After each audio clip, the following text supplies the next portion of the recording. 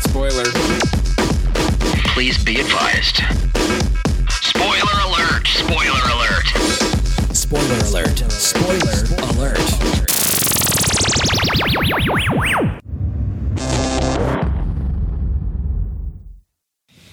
Hello, everybody, and welcome to Spoiler Ep 52. Haven't done a spoiler up in a little while. It's pretty exciting. It is pretty exciting. I mean, this is the perfect movie for three pasty white guys to talk about.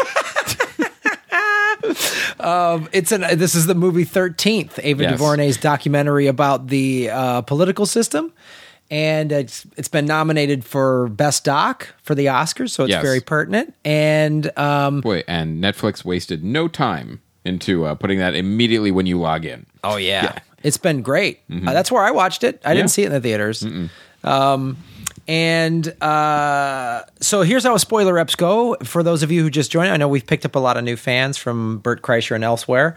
We're going to talk about the entire movie, including the ending. It's a documentary, so there's not like a big reveal. It's not like who did it. But how did it end? How's the country now? This country's doing great.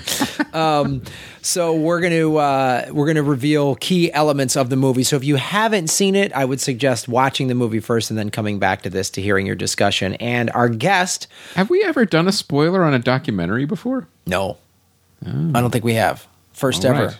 It's exciting. It is and exciting. What better guest to have than our first time guest? But we've worked with him for many years. We've worked with him for many years. I've known him since high school, and he is the president of Open Primaries, a political organization that is trying to change the political system. And so I was like, he was Good in luck. town. Yeah.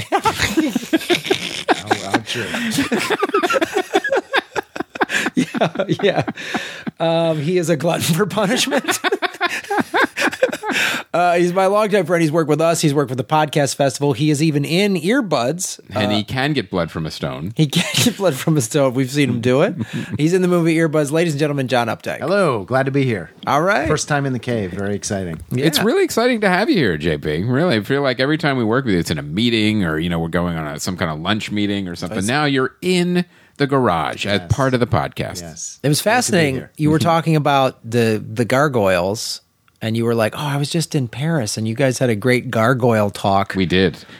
That's right. Gargoyles in Paris are truly terrifying. And they're to ward off evil. I know. I learned that, actually, that they're to ward off evil. But in Paris, they're so worn down by rain. They're just these shapeless blobs sticking out from the buildings. And they look like they've been eaten by demons or something. Right? Which they probably have, in all seriousness. Right. So let's get into this movie. Yes, let's do it. So basically, the movie chose its title from the 13th Amendment, which abolished slavery. Slavery, and then there's this kind of loophole that they found where they could use language from this amendment to jail as many black men as they possibly could right after the Civil War. And the movie goes into how it's gone. Because forced labor, the loophole is that you could still put someone into forced labor if they're committed of a crime, which is how, chain gangs and everything were started. Right. And so right after the Civil War, what was happening primarily in the South is they were just arresting black men for anything, standing on the street corner, congregating. And this documentary is all about how that doesn't happen anymore, and we fixed it, and the country's doing great. Oh, spoiler alert. Yes. All right, that's it. That's the episode. Yeah, that's it. We're Wrap done? it up. All right. Openprimaries.org. All right. So no, the movie goes into how the problems we are having today. They stemmed from many, many years ago. Right. They stem from this specifically, and how this has gotten into that. So You know what? There was a large amount, too, spent on the film, Birth of a Nation. And the way it got into the country's consciousness and how it either reflected, but also not just reflected the consciousness at the time, but it also shaped it. It absolutely shaped it. We're talking about the original Birth of a Nation. The original, Birth of a Nation, yes. 2015? Yeah. And one of the most fascinating, just little pieces of trivia was that burning crosses wasn't originally something that the Ku Klux Klan did. After they saw it in the movie, because he picked it as a cinematic image, D.W. Griffith, they started doing it after the movie. Yeah. Well, that was fascinating when they're talking about, they're interviewing all these various people, and they're like, in the movie, the the black man is attacking and raping the white women, and that has been the theme of the last 100 years is be careful, the black man's going to come get your women. And they're like, man, are you kidding me? White slave owners, all they did was rape. And I mean, it was just like, so that it starts with that movie. And Michael Fassbender made it look very disturbing. Oh man, God. I know you go by John Opdycke. I've known you for JB for years, so forget if any of our listeners who's like, who is this guy, John, and then who's JB? It's the same dude. So going, what was your point of view? Like, what did you think of this movie and the specific interviews of it? And then, well, it's interesting because I just finished reading a book about Grant, General Grant. There's a new biography about him, and there's a lot of energy put in that book to talking about how unprepared, there was a real lack of political will in the country after winning the Civil War to really deal with what was involved in Reconstruction. Mm-hmm. And obviously Lincoln dying was a real blow for the country. But you're talking about a population that's been enslaved for 300 years. Right. So you abolish legal slavery, but the amount of work that would have had to have gone into actually remaking America and dealing with that legacy, the Republican Party, and they abandoned this in 1876. They just wanted to make money. They wanted to build a railroad and get the gold. And so after abolishing slavery, there wasn't a lot of work training and relocation support. It was a tragedy. Like you see, wow, we fought this war. 500,000 people died. So going into this movie, I was it was fresh on my mind, the betrayal of the black community so early after the Civil War, and how there was a moment, though. There was 10 years after the Civil War when Reconstruction was beginning to impact, and then it was completely abandoned. Mm-hmm.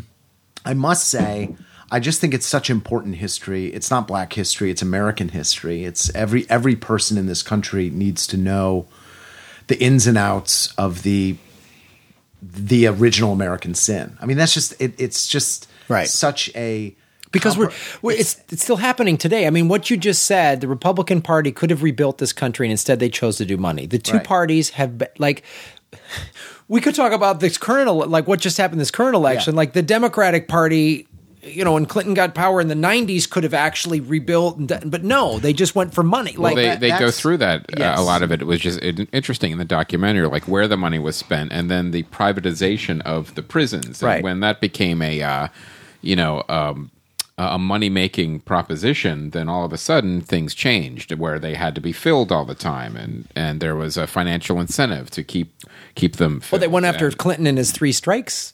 Yes. Although I must say this is where the movie, in my opinion, missed a huge opportunity, because they very thoughtfully they looked at this issue of the war on crime and how Richard Nixon used it as part of his Southern strategy, and in some ways in the post-civil rights era, you couldn't just actively do racial politics. You had to do coded racial politics, right? So Richard Nixon starts this kind of war on crime, but who is the guy who ramps it up? Who's the guy who puts it on steroids? Who's the guy who really takes it all the way through? Bill Clinton. Right.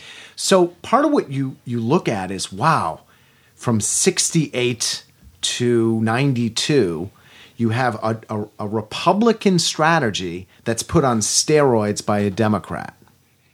And I thought the opportunity they missed was, wow, what does that mean for those of us in the world trying to advance civil rights?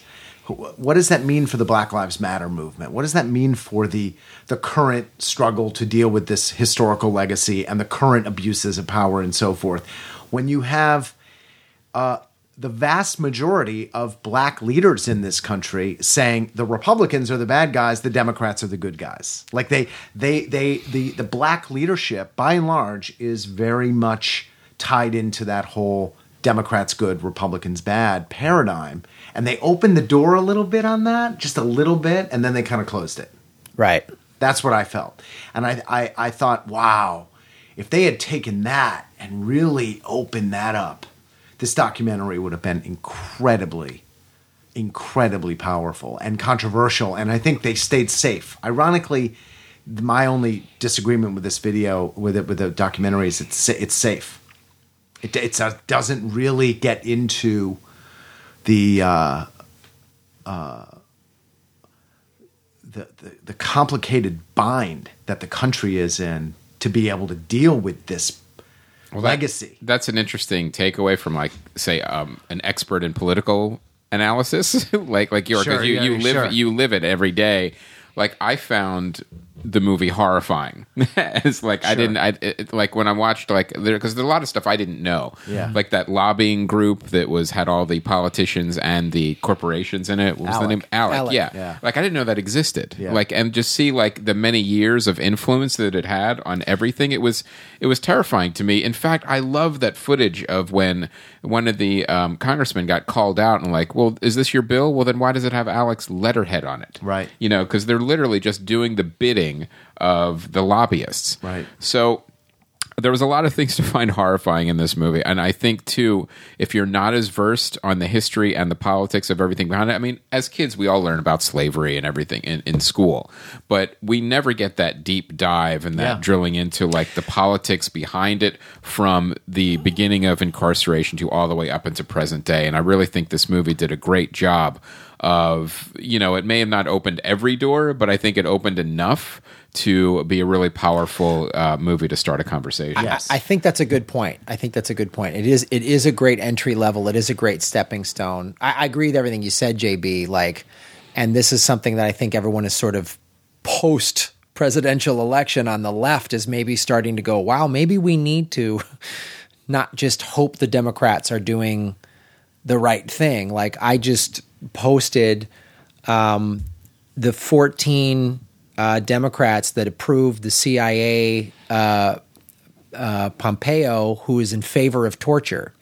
And one of them is Dianne Feinstein, who is a California blue Democrat. Her Twitter page is all Trump, torture doesn't work, you know, hashtag resist. She fucking voted for this guy. Right. And it's like, I retweeted that because I am been woken up a little bit by I don't want to make this all about the election, but it pertains to it to a certain degree. Trump's in the movie. Trump's in the movie.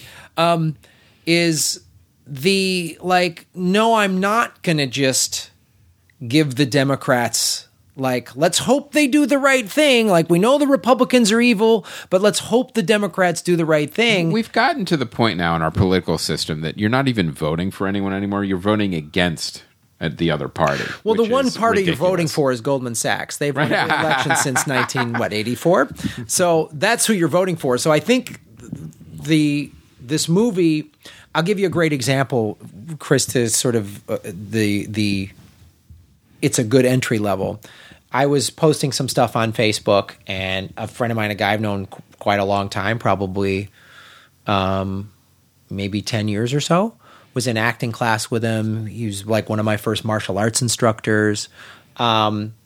He was literally like, he was like, Graham, how is this? I was posting about some of the racism, you know, and the hate crimes that happened since the election. He goes, Graham, how is this so racist? He goes, seriously, I'm not arguing. Like, I'm a white dude who's conservative leaning. I grew up, you know, in the west side of LA. I've, you know, went to nice schools and all that stuff. How is this racist? And I said, watch this movie, because I think this movie is good.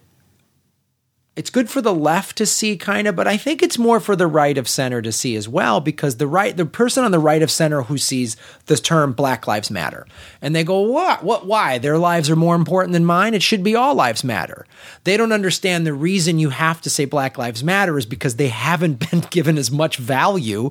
They've been gunned down more, I say, watch this movie, and you'll see the systematic way it's been happened since post-Civil War up till now, and you, like, Alec, I didn't know anything about that organization. No. And again, I think people who aren't working in politics, who aren't activists, aren't going to know anything about that, and I think it's good for them to go, holy shit. Now, JB, is Alec still very active? Oh, yeah. I mean, they're a resource for legislators. They write bills. I mean, they're kind of and they serve kind of a corporate chamber of commerce kind of constituency. And they're not the only one out there. Because the movie said like a lot of the corporations dropped out of it, but it's still a very powerful, very, very powerful, but still very active. Yeah, interesting. I mean, I think one of the things about this movie that is very powerful and very important is that something that bugs me is that there's a way in which racism, the way it gets talked about in our modern society today, is that it's psychological and individual and attitudinal. Like you are being a racist or something like that. And I think part of what, for me, is very valuable about films like this is really we Americans have to grapple with the fact that the very structure of our society from day one was built as a racist society. Now, that doesn't mean we haven't progressed. That doesn't mean we haven't addressed things. That mean we didn't fight a civil war. We dealt with, like, things have changed. I'm not saying this in any way that's cynical or static or dogmatic, but that racism, it's like literally as American as apple pie. It's not something that I don't think. This is just, most people disagree with me. I'm not, honestly, I'm saying something most people don't agree with. I don't think it's a mental thing in your head.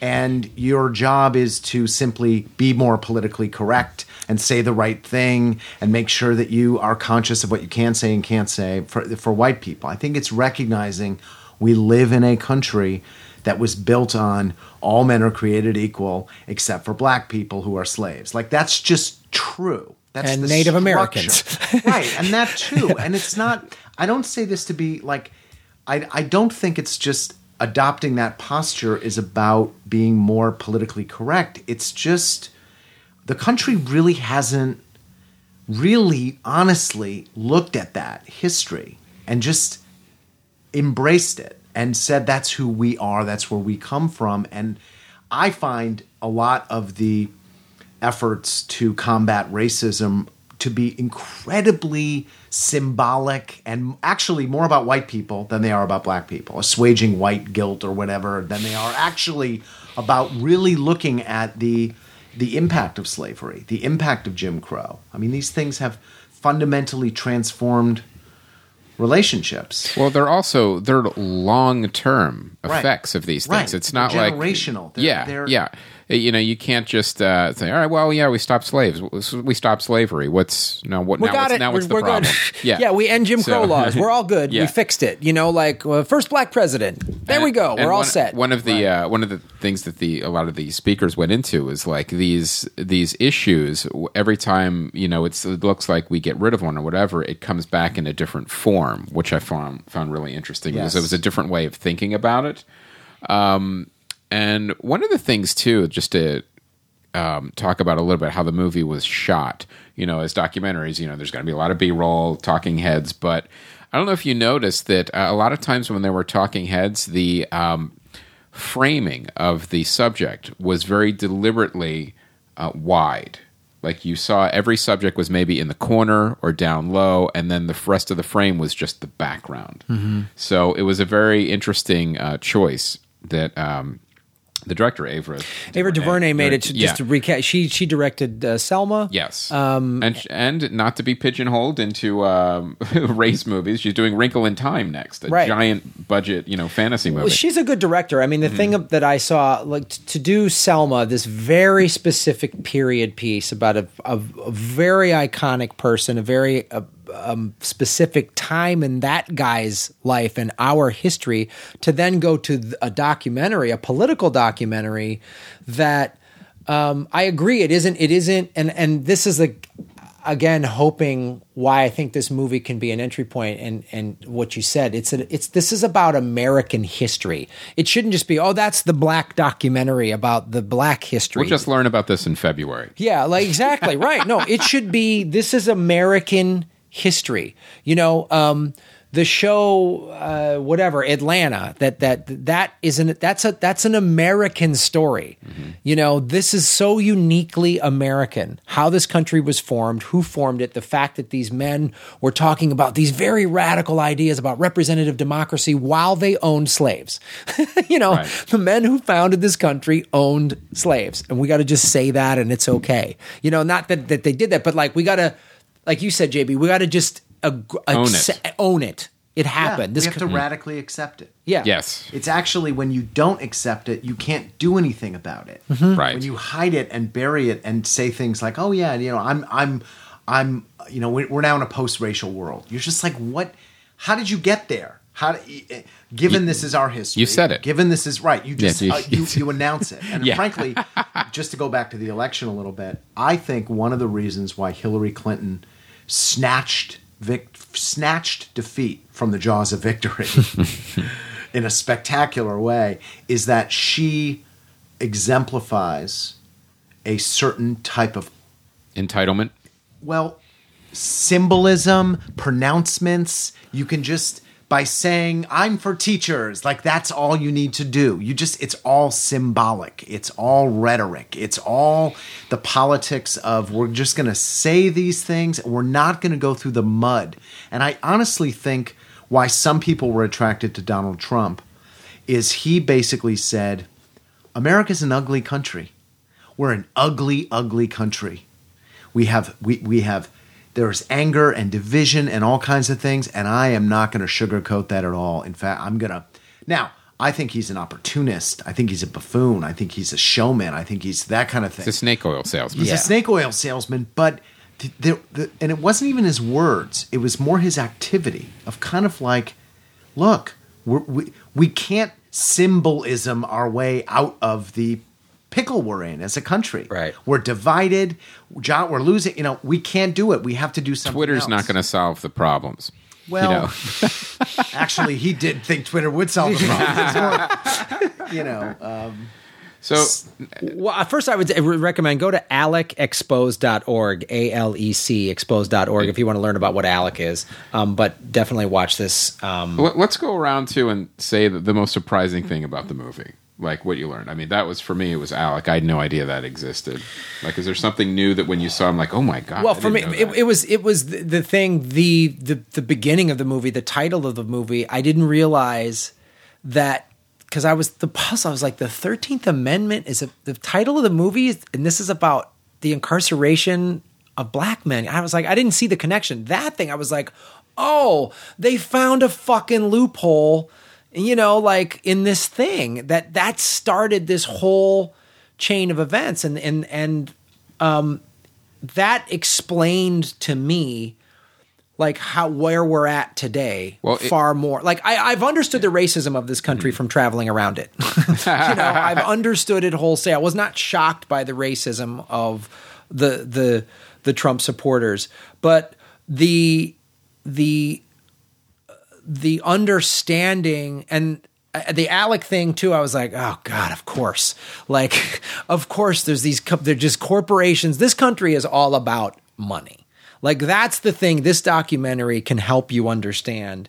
And that's what I've been coming to. You don't really have the energy to take off a letterhead when you introduce a bill. Because I don't even think like racism, the slavery, the foundation, and I'm not excusing the racism of this country or slavery, but even the racism was founded in money.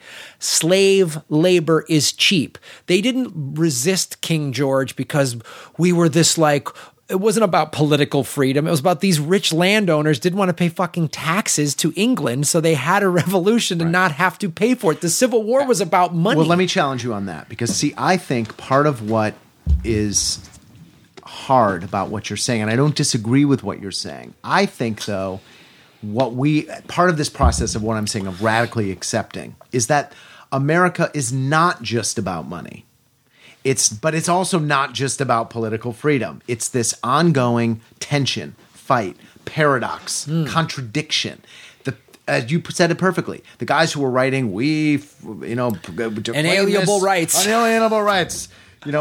go fetch me some water, slave, like that. But I actually don't think it it advances things to say, oh, the freedom is, there's nothing real about that. It was really about the money. No, I really think it's about the money and the freedom and that's a good point. The tension. American history is, and I think this movie really does very well at that, is just that ongoing tension between those two things. Well, it's the tension of capitalism and like a lot of democracy is sort of rooted in socialism and in its beliefs, and capitalism and socialism always kind of don't get along. Sure. And when you have rampant capitalism, like I think reasonable, responsible capitalism can work. I honestly firmly believe that. I believe capitalism and environmentalism can work. But when you have rampant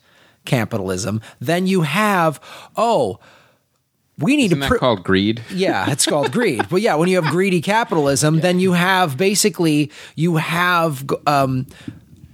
corporations going, well, privatizing prisons, so we need more prisoners. What? Like it's just like, let's just bottom line. And I know this focused on the history and the incarceration of blacks, but you saw this private prison thing go to extreme lengths in the film, but it also bled over into like the suburbs too. I don't know if you remember in Pennsylvania, I think it was a couple years ago, there was a whole scandal where this judge was sending girls to like a correctional facility, and turns out he was getting paid a kickback. So all these, and these were suburban kids. They were getting sent to these correctional facilities for minor offenses.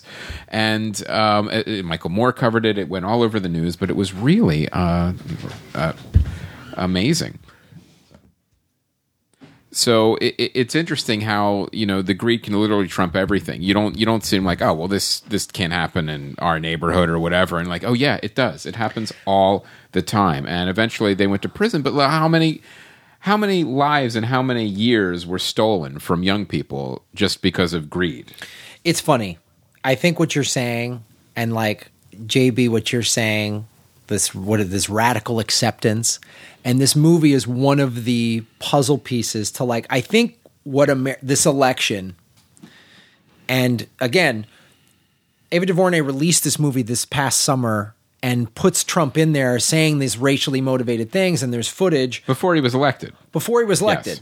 And there's footage, and I remember seeing this during the campaign of like black people going to Trump rallies and getting fucking harassed and beaten up. And some of them were just sitting there quietly they didn't have an anti-Trump shirt. They were just quietly sitting there, and they got turned on. And you saw the guy that elbowed the one guy in the face. God. Now, there was they didn't show the second part of that story where they actually came face-to-face and reconciled.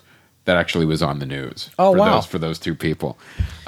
They also, the part where they showed Trump was around the Central Park 5, which I was in New York. I lived through that and saw the documentary last year about the release of them. They were all innocent. In fact, the guy... What is the Central Park 5? So tell us... Okay, so it was a very sensationalist rape trial where a woman, a jogger, Central Park jogger case, she was beaten, unconscious, put in a coma, and raped in Central Park. This was what year? When was I don't know, 90... In the 90s. 90, something like that. Okay. So they picked up these 5 young African-American kids who were walking through Central Park, and they arrested them, interrogated them, and forced confessions out of all of them.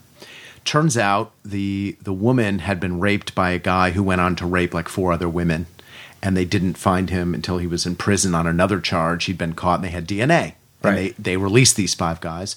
But the media, they turned them into animals. They said they invented this term called wilding, and they basically painted this picture of this pack of young African-American males roaming through Central Park looking for prey. They literally used that whole language. Looking for white women. Right.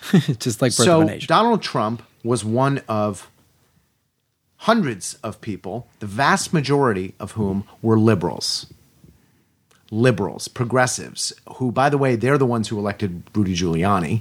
They didn't want to go with David Dinkins anymore. And I think that I'm not saying this to kind of say, conservatives are. I'm trying to get this out of the whole framework when you look at these things is liberals good, conservatives bad. And I actually think this is part of radical acceptance. You have to actually look at the people in power, the institutions that have governed our society politically since the Civil War have been equally complicit in this in a way, in so many different ways. Mm-hmm. And that trial, I mean, you should have seen what the New York Times did to these young kids. Should have seen what Ruth Messenger, the liberal darling of the feminist movement, did to these kids. You should have seen the vilification, and that just they were tried, and they were, these kids were kept in detention rooms for 18 hours being interrogated and said, "Oh, your buddy confessed," and at the end they're all like, "All right, I did it. Just let me give me a sandwich." This was in the movie, right? Yeah. Mm-hmm. Yeah, they mentioned it in the movie. Yeah. There's a whole separate documentary about this. Oh, wow. Okay. That came out last year that they were all just released after spending 15 years in jail because they just tested the DNA kit on this woman, and it's like, "Oh, she wasn't raped by these kids. She was raped by this serial rapist who went on to rape other women because they grabbed these kids and threw them in jail and got a confession and locked them up." And so, but I think that's a much harder thing to look at. It's very hard to look at the fact that, wow, so everybody's in on this game. Mm-hmm. Everybody's in on this, the graft loophole and the grab and that does. But I'm not saying that like, oh, that means the people in are particularly evil. They're not. They're people that work. This is just American. Some of them are evil. Some of them are evil. Some of them are pure that, evil. But it'd be easier if it was just evil people. I think most of them are just regular people that go home to their wives. And that's part of the thing is and this is when you have, and this is what the documentary focuses on, when you have this sort of institutional and you racist commerce. There's people making money from it. You also of all races, of all political backgrounds, Yeah. and that's the tough thing. Like it's like the environmental issue. Like, I work for a coal mine.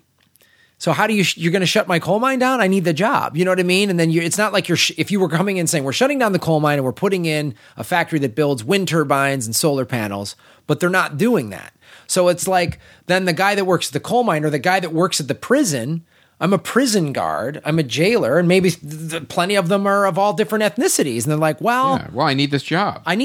Yeah. And if you like, I would say, the old saying is people vote with their wallets. Right. Too. Well, that's what just happened in this past election. I mean, there were so many counties that voted for Obama twice that then voted for Trump because they were like, where's my job? And Obama didn't have some like sweeping jobs program. He just kind of got the economy a little better. He kind of, he helped Detroit, but he didn't come in and say jobs, jobs, jobs. And he couldn't get any infrastructure passed. Yeah, I mean, it was like, so this movie goes into like the generational commerce and racism. And what I was going to say is what this election showed, and America it showed everything, all of America's problems. Yeah. Our racism, our inequity of the 1% and the 99%, the problems on the left, the fact is, if because Obama didn't go to these factory towns, and Hillary didn't go to these factory towns where their coal mine was shut down or whatever and say, I'm going to come up with some new jobs plan for you. They didn't do that. They're not a populist party. You said this to me. The Democrats are not a liberal populist party. They should be, and then you say things like, white privilege. Well, if I'm sixth generation poor white coal miner and I hear that term, I'm going to be fucking furious at that term. I get it. You, the three of us get it. We're college educated white guys. We have actually enjoyed white privilege. We know what that is. Not enough though. I could use a little more. Yeah, for sure. I could use a private jet. But like, we've never been pulled over by the cops for no reason and shit like that. But then you say those charged things, and this country doesn't want to deal with any of it. It doesn't want to deal with the fact that the banks and the big oil are running everything. ExxonMobil is now in charge of the State Department. I wouldn't agree that the country doesn't want to deal with it. I actually think the country does want to deal with it, and the country has no tools to deal with it. Oh, okay. I think the existing tools, and these are political tools, they're cultural tools. They're like, how do people come together to deal with it? They don't exist. And that's a hard thing. I think the existing tools, which are the parties, and when I mean the parties, it's the parties and all their tendrils, media and tendrils. Yeah, they're designed to pit people against each other precisely to prevent people from dealing. It's like a wrestling match. Yeah, it's set up in a certain way where you have to have good guy and bad guy and this and that, and you keep the audience in their patches, cheering for their team and disbelieving anything that comes from the other side. From the other side. Right. Categorically, doesn't matter. That's why this whole thing with fake news and the inauguration and this and that, it's kind of like, yeah, that's true.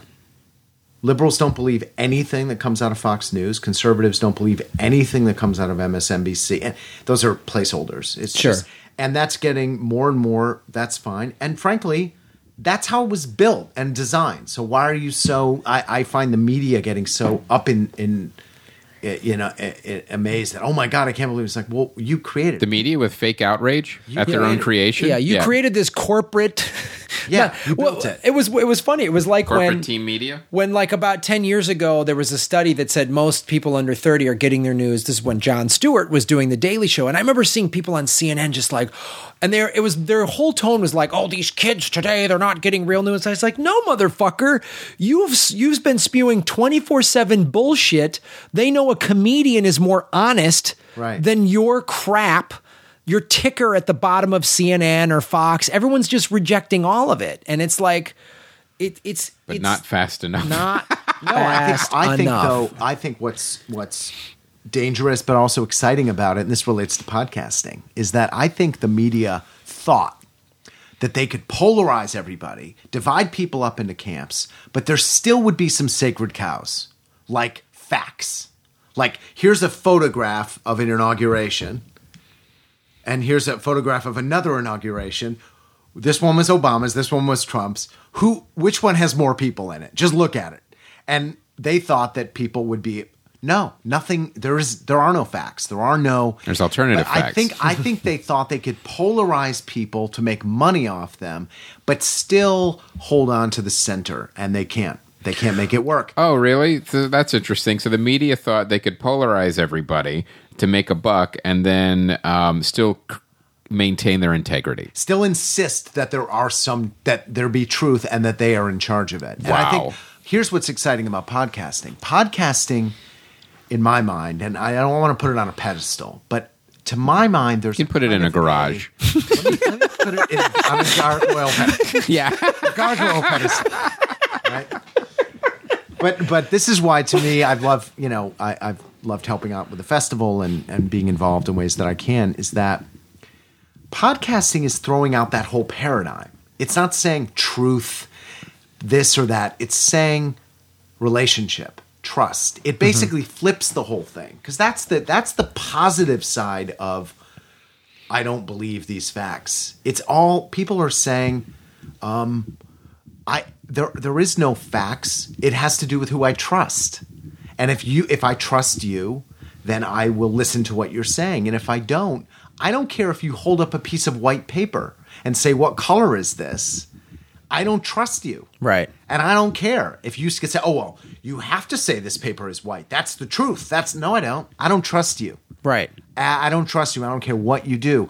But I think the positive side of that, and the podcast community is embracing this, is they're saying, yeah, it is all about trust. It's about relationship, and we have to go build those relationships and build them in some new ways. Mm-hmm. I mean, your audience is not a quote-unquote liberal prepackaged audience or a conservative prepackaged audience. It's a international group of people from all kinds of background in politics, and that is very powerful. Well, that's the thing, and it's said in earbuds. You know, it's like, and Will Anderson talks about this in Earbuds, but even his lengthier interview, Will Anderson came from morning radio in Australia, right? Which they call brekkie, breakfast radio, and he was so sick of it. And the thing why has gravitated, even though he has a fine career that doesn't need podcasting in Australia, doing this TV show, and he's obviously sells out theaters,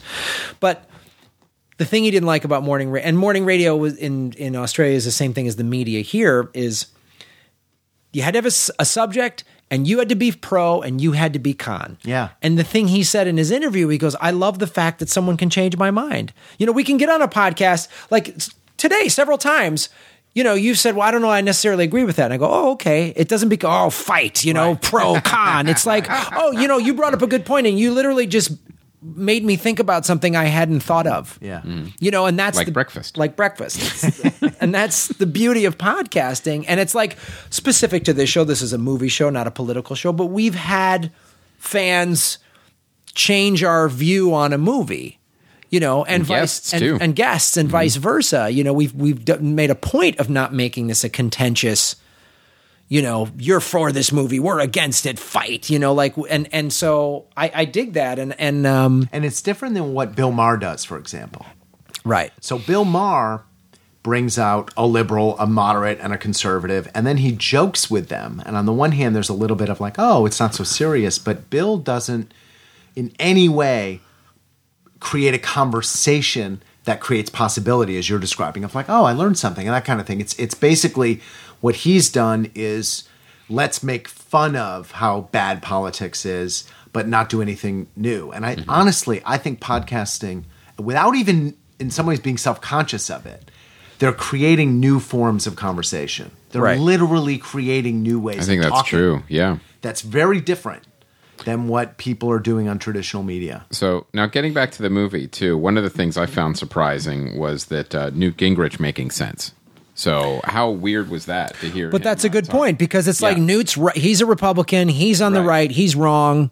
And Bill Clinton's right. I'm like, you know what? He's got some really good insights into this. And, there's plenty of things that he doesn't have good insights into. But this specifically, like, it was interesting. For this type of movie, you think, well, the director is setting him up to be like, the crazy conservative on the other side. And he wasn't. He was. It was. And hats off to the filmmaker for being a good documentarian of saying, I'm going to interview this guy. Ask him some questions I want answers to, but I'm not going to fry him. Right. If he says a bunch of stupid shit, well, guess what? I've got a great soundbite, but if he makes some sense, I'm going to put it in the movie and have him make sense. Right. And I get what you're saying, JB, of how you would have liked more, calling out the left on it. Not even calling out. It's not even shaming. More just like opening the door. The door, exploring that huge pickle we're in. Right. I mean, this civil rights party, the Democratic Party, the party of JFK. I mean, every black house in America has a picture of Malcolm X, Martin Luther King, and John F. Kennedy.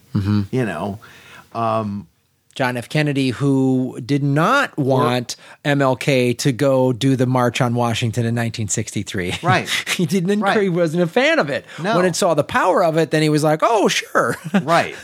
But when I say the pickle, it's like this is the identifiable party of civil rights is the Democratic Party, and they're the ones who took Richard Nixon's plan and they put it. I mean, you should see. I mean, you saw it in the movie. The number. I mean, as soon as Bill Clinton does the crime bill, right, goes through the roof. He took what Richard Nixon had incubated and just put it on steroids. Now, and then admitted he made a mistake too. There was footage of him. He's like, this was a mistake. Right, we shouldn't have done it. Right. But I just happen to think admitting things. I think Clinton admitting it was as much a political calculation as doing it. So right. I've bumped heads with the Clintons one too many times. But again, it's not even from like, oh, it's not. I just think we need new ways to just simply look at these things, not jumping to being like, oh my God, they're horrible. Oh my God, there's no space in politics in that media thing of just looking. Just being able to look at the good, the bad, and the ugly and just allowing it to be. Because if I hear what you're saying, then when looking at it is where, and not assigning a judgment or a win-loss to it or whatever, and looking at it, then we can kind of sit down and actually have a conversation, not a debate, not a argument, but a discussion on how do we fix this, right? Yeah, I mean, think about personal relationships. So someone you're in a relationship with says, I'm just sick and tired of, coming home and, you've left the dishes out and I want to come home to a clean home or something like that. Right. What happens if you immediately say, "Oh, okay, got it. I'll take care of that. I'm done. No, don't worry about it anymore." Bah, bah, bah, bah, bah. Or you do, "What are you talking about? You're wrong. You're crazy. You're not." Yeah, well, you leave out your clothes, or they do that argument. Right. So it's kind of like I'm not sure where this is going. I'm just talking about clothing and dishes. Go ahead. No, talking about a relationship where somebody brings up something you don't like. Right. And I've done. Listen, Chris. Listen. I was just thinking of all the dishes in the sink right now that I have to clean. Chris, you leave. Go do that. We'll take care of this. Okay. No, but the in my mind, the instantly agreeing with or the instantly disagreeing with has the same effect, which is to say, shut the fuck up. I got this under control. No need to talk. I got it done. And you move on. And actually, it tends to sweep everything under the rug. Because so in keeping with the in keeping with this dishes in the sink analogy, it's like, I have that conversation with my girlfriend. We need to have that conversation because there's a bigger conversation here of like, look, silverware. Chris is fighting with his wife right now. That's why he must be uncomfortable with this. No, but it must be. It's like maybe there's a bigger conversation to have. Like, look, it's not necessarily just about the thing. I want our life to be. I want to have the way we manage our home. Right? Is that what you're talking about? Like, yeah. Because in the discussion about the dishes is the bigger discussion about what. Because I've had that, with a girlfriend or something where there's a little thing and you talk it out and it's a little uncomfortable going through it, which is why Chris makes jokes. And then, but I don't like doing dishes. But at the end of it, it's real. But it's real. And then at the end of it, you actually come to a resolution that has a bigger fix and a better trajectory for the relationship versus just fine, I'll do the dishes. Yeah, right? Or screw you, I'm not doing the dishes. Right. So you're saying the polar opposites are equally as damaging. Yes. Okay, I got it now. And then you should have just put into science terms, not housework. Got it now. And yes, Polar Express is a great movie. Well, I don't think it is. You're wrong. Awful podcast. Steven Tyler was great in it. No, I get that, and I think it's the unwillingness to have a discussion that's part of the problem. Yeah, and I'm not talking. I think that the something that gets short shrift is that Americans are fully interested in and capable of having national conversations. I think actually one of the brilliant things about Barack Obama was how he ran for president. Right. I think the way he ran for president created opportunities for new kinds of conversations. It wasn't just that he ran to get elected and then he governed. I actually think he ran much better than he governed, though he governed pretty well. How he ran was brilliant. He created a conversation and people wanted to be a part of that conversation. Well, do you guys want to do some final thoughts on the movie? Yeah. It's good. People should see it. Yeah. It's one of those documentaries that brings you into a world that you may not be completely aware of, which is what all great documentaries do. But also it has that frame of reference. Well, you might know part of the story, but you don't know the whole story. And I think the other thing to tack onto that, Chris, is it bringing you into a world you might not know a lot of. It, for me at least, then gave me a thirst for more knowledge about this subject. Yes. Like, I want to learn more about this ALEC. I want to learn more about legislation and these private prisons. And right. And it also then made, and it makes my love of Orange is the New Black that much deeper. Because Orange is the New Black is not a comedy. It's a social commentary about the prison system that has jokes in it. Like it's pretty scathing and rightfully so, because the prison system is insanely corrupt. Yeah. So yeah, it was cool. 13th, check it out. It's streaming, and it's nominated for an Academy Award, and it's a really good documentary. You really want to check it out. Yeah, the other documentary features that are nominated are Fire at Sea, I Am Not Your Negro, Life Animated, and OJ Made in America. So I've seen 13th and OJ Made in America. Those are pretty good. I want to see the other ones, but it deserves the nomination, and it's a really well put together documentary for sure. Yeah, and look, and it's eye-opening. When you watch 13th and you watch OJ Made in America, they're relatable. Yeah, you can start to see. I'm starting to see more connections to everything now more than ever, because all of these problems have been like thrown up big, and everyone you might be recruited by the Freemasons. Yeah, maybe I already am. Yes. Chris. Oh, see, now it's all related. That's not good. Maybe that's why I have pyramid symbology everywhere. Right on your car. That was a weird bumper sticker to put on. Well, no, I'm making my car into a pyramid. I'm going to drive around in a mobile pyramid. Yeah, it's with a big eye on the side. Yeah, as long as Luxor Casino gives me a taste. All right, John Opdycke, tell us a little bit of where can Open Primaries. So what can that do? Okay. And how can that help with regards to this documentary? Sure. So this is we're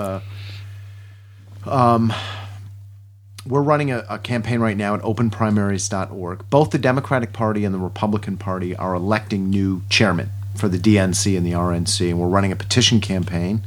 We just passed 50,000 signatures today to encourage both parties to adopt a completely open primary for 2020. There were over 30 million Americans who were disallowed from voting in the presidential primary this year. I read your guys' statistic that not only 9% of Americans voted for Hillary and Trump in the primary. Yeah. That is staggering to me. Yeah. You explained this to me because I was like, why do we need to change the primaries? You explained to me that it's at the primary level is where it's really easy to manipulate the system. Oh, yeah. I mean, 85 to 90% of elections in November are non-competitive. Either there's one candidate on the ballot or there's an incumbent running against token opposition. Very few elections in this country are competitive. So the primary to determine those candidates is oftentimes the only election that matters at all. Well, the presidential primary didn't even used to have candidates. The party leaders would decide the That's nominees. True. And the primary, this is part of what's the tension that's going to our dialogue about America's not one thing. Primaries are a reform. There used to not be primaries. The parties did it behind closed doors. They just said, this is our person. Exactly. The quote, smoke-filled room. Right. They would come out, and then that's the nominee. Exactly. Mm-hmm. So in some ways, primaries were created to give the voters more choice and more opportunity to weigh in. But while they were being created, they were being manipulated and restructured in such a way as to make sure that the voters don't have maximal voice. So that's the tension in America. We have primaries now. It's not 1910 where, you're right, they were made in a smoke-filled room. But the way those primaries are conducted is so flawed, so controlled by the top. So and our tax-paying money pays for the... Exactly. Exactly. And now we have two of them now. Remember when the vice president would always run for president? That's true. Yeah, now we get double primaries now. Yeah. Right. So people can sign that petition at openprimaries.org and circulate it. We're up on Twitter, and it's an important campaign because everybody should be able to vote in every election for whoever they want. Except unless you're a felon. I don't know. Aren't they still? Oh, yeah. No, yeah. I'm saying this is the way it should be. Oh, it's gotcha. not. Yeah. Right now, there's so many loopholes and designs to keep people locked out. And Yep, and they're trying to design more, which is even more terrifying. Well, here, getting back to the movie, and this is a statistic, they just overturned this in California where actually felons can vote. So they've said felons cannot vote. Right. The state of Alabama, I learned this in the movie, 30% of black males cannot vote because they've been convicted of some crime. It's ridiculous. It's so obvious. It's like it's another way they're manipulating the system of like, we'll keep these guys. Pay your debt to society. You're still a citizen. You should be able to vote. Right. And yeah. Yeah. So openprimaries.org. Right. And, look, we're not a silver bullet. It's not like if you enact open primaries, you kind of get La La Land. You get Shakespeare in Love. You get Shakespeare in Love. A reasonably good movie. With some clever double entendres. My favorite part of the movie is when someone goes, one of the stage managers goes, the show, and Ray Fiennes' character goes, go on. The show must go on. No, but we're going back to what I was saying earlier about the American people need more tools. We need lots of more tools. We need lots of ways to grab more political power. Open primaries is one way to reposition the voters modestly in a small way so they can do some new things. That's what I think. Yeah, and I'm an independent, and letting independents vote in the primary is a key thing. Yeah, and it's opened my eyes, like working. Open primaries are just a good idea. Yeah. I mean, it's, let everyone vote in the primaries. And it's also, like you say, it's not a silver bullet, but it's it's the beginning. It is. If we open the primaries, then we can actually have some voting and some discussions and have people participate and get involved. And new things might happen. You might get Democrats and Republicans working together on a campaign. You might get someone running for office who's an independent. All kinds of things are possible. Well, I learned that when you had me. I shot some commercials for the Amendment V in South Dakota, and I interviewed some of these guys, like the Democrat, the Independent, and the Republican. Those the three guys I heard, and like the Republican is just this very Midwestern, successful Republican businessman made the greatest point out of anybody. He goes, I'm from business. In business, we're always trying to be more efficient and run your business more effectively and more profitable. Why are we still running these old archaic election systems? And I was like, wow, that's a great Right. He said you have to innovate. If you stop innovating, your right. business dies. Yeah, that was his exactly. And he said American democracy has completely stopped innovating. It's running on fumes, and you end up getting bad product. And any business person will tell you, if you don't constantly reevaluate and reinvest in your process. And maybe do a little refurbishing. Right. Yeah. A little refurbishing. Yes. Maybe move out of a garage. Yes. Take your gargoyles and hose them down. It helps the ambiance. Well, awesome. Well, thanks for being on the show. My pleasure. And then what are your social media? At JB Opdycke at Twitter, which is at JBOPDYCKE, and then openprimaries.org. And is there an Open Primaries Twitter as well, at Open Primaries? Or? At Open Primaries USA. Right. Okay. So go to openprimaries.org and follow JB online. Guys, this was so great. This was awesome. And check out 13th. It's an excellent film. It's a solid category for documentaries this year in the Oscars. So definitely see that movie. All right, earbuds. It's for sale, guys. Yes. Buy it. We're trying to move out of the garage and get office space please, and hire some employees. If you haven't bought the download or the DVD, please do so. Remember, we sign the DVD. If you want it shipped out to you, we ship out to anywhere in the world. It is a region 0, which means it'll play in any territory. And therefore, if you buy the DVD, there's a whole section to get autographs. It'll come with Chris and I's autograph on there. And then if you follow JB Opdycke and go to one of his political things, you could get him to sign the DVD because he's in the movie. Boom. He's going to be a tough signature to track down, folks, because he's not a comedian. It's on the road. I'm on the road a lot, but I'm not a comedian. All right. Well, thank you guys so much for listening. Thank you, JB. My name is Graham Elwood. And I'm Chris Mancini. And as always, remember... Han shot first. I got to do the dishes. That was fantastic.